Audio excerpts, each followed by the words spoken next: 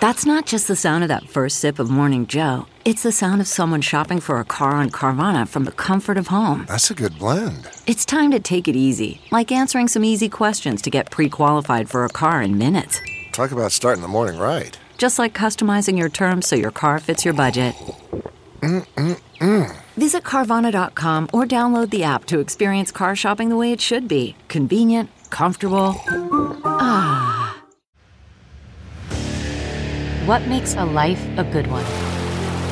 Is it the adventure you have? Or the friends you find along the way? Maybe it's pursuing your passion while striving to protect, defend, and save what you believe in every single day. So, what makes a life a good one? In the Coast Guard, we think it's all of the above and more, but you'll have to find out for yourself. Visit gocoastguard.com to learn more. A Dear Media original podcast. Hi, welcome to Good Instincts. I'm Shira Barlow, but you may know me as the food therapist. Join me every Monday through Friday for bite-sized episodes designed to help you close the gap between where you are right now and where you want to go. This should feel good, like really good. And it will, I promise. Yesterday, we queued up Mood Week, and today we're going to continue that conversation focusing specifically on dopamine, which is a very important neurotransmitter in the body. Neurotransmitters are these natural chemicals that control our moods and our motivation levels and our cravings, energy, libido, sleep, not to mention our ability to focus and handle stress. So basically everything important when it comes to maintaining a healthy, happy life. When things are good and flowing in the neurotransmitter department, things feel really good. But the opposite is also true when things are off. And there are a bunch of different ways to ignite these chemical messengers in a way that feels really good for you and is really good for you. We're going to be focusing on those today. So the reason dopamine is so important for our purposes here is that it is the neurotransmitter most closely linked to our sense of motivation. It plays a really important role in our ability to follow through on goals. Its real job is to encourage us to act, whether it's to achieve something good or to avoid something bad. And our motivation happens when dopamine spikes because we anticipate something important about to happen. So the brain is trained to feed off these little bursts of dopamine sparked by these rewarding experiences, which is why we continue engaging in behaviors that stimulate dopamine, whether they're really healthy behaviors or not, because they feel really good. But there are a bunch of really helpful ways to achieve these rewarding experiences and boost dopamine. And here are a couple of the biggies. So dopamine flows when we set these incremental goals because it thrives off positive reinforcement, meaning every time you complete a step or meet a challenge, dopamine is flowing. So one way you could do this is to make a list of small tasks and start checking them off one by one. Or you could even keep a record of like little wins. Dopamine is released when we achieve any goal, big or small, and the reinforcement of checking them off a list really makes a difference.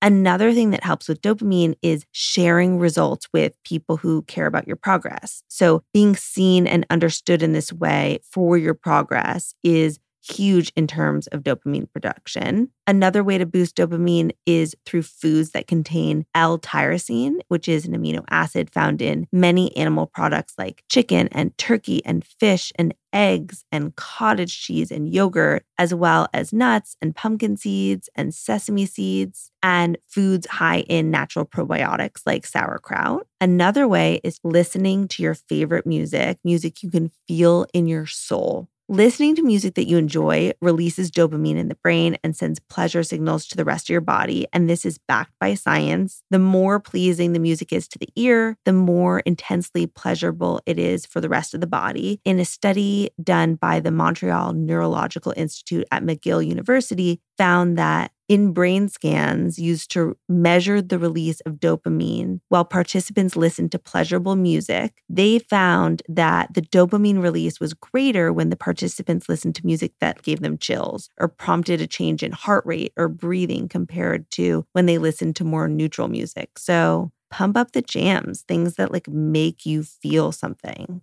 Another way is to get moving midday. Even 20 minutes can get dopamine flowing. Another way is through meditation. And even if you're not like a sitting still in silence type, you can still achieve similar benefits from activities like drawing or painting or photography or cooking or even knitting for our cottagecore people. When we're immersed in these types of activities and paying really close attention to what we're doing while we're doing, we can get into this kind of meditative state and boost dopamine. There's also a well-documented brain, gut, microbiome dopamine connection. So anything that we can do to support the gut is going to positively impact dopamine and indirectly mood, especially by boosting good bacteria in our guts with probiotic and probiotic-rich food. We did a whole gut week. And finally, there's also real evidence that short bursts of cold exposure can cause a real boost in lasting dopamine production and sustained elevation in mood and energy and focus. And for some, that can mean a 1 to 3 minute cold shower. It's not going to be me because I really can't tolerate being cold, but I do support you on your journey. I think that that's really cool. And then on the other side of all of this, there are, of course, things like excess sugar and alcohol that also light up the pleasure center of the brain and tell us that we are happier and more relaxed that way, which is why they can both be incredibly addictive.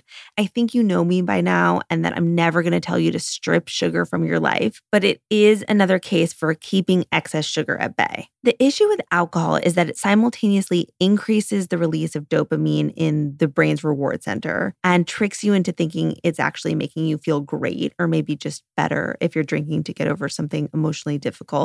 But that effect keeps you drinking more to get that dopamine release. And at the same time, you're altering other brain chemicals that are making you feel worse mood-wise. So that's ultimately up to you. There's also a whole other discussion in terms of CBD and psychedelics, which we will get into in the upcoming weeks. And my point here is really that dopamine can really affect our mood and our motivation levels and addictions and decision making. And there are plenty of things that we can do to boost dopamine that are really helpful and healthy. And then there are others that are less sustainable. And I think it's nice to know which are the healthy ones in order to really solidify habits and make them long lasting. And now I'm curious to know which ones you might incorporate. Let me know. Tomorrow, we're going to be taking a look at some impactful clips that inspire me during all phases of a funk. I'll see you there. Thank you so much for listening to Good Instincts, hosted and written by me, Shira Barlow. You can find me on Instagram at Shira_RD. Good Instincts is a Dear Media daily produced by Catherine Hugh. If you like this episode, please make sure to follow or subscribe wherever you're listening. And don't forget to rate us.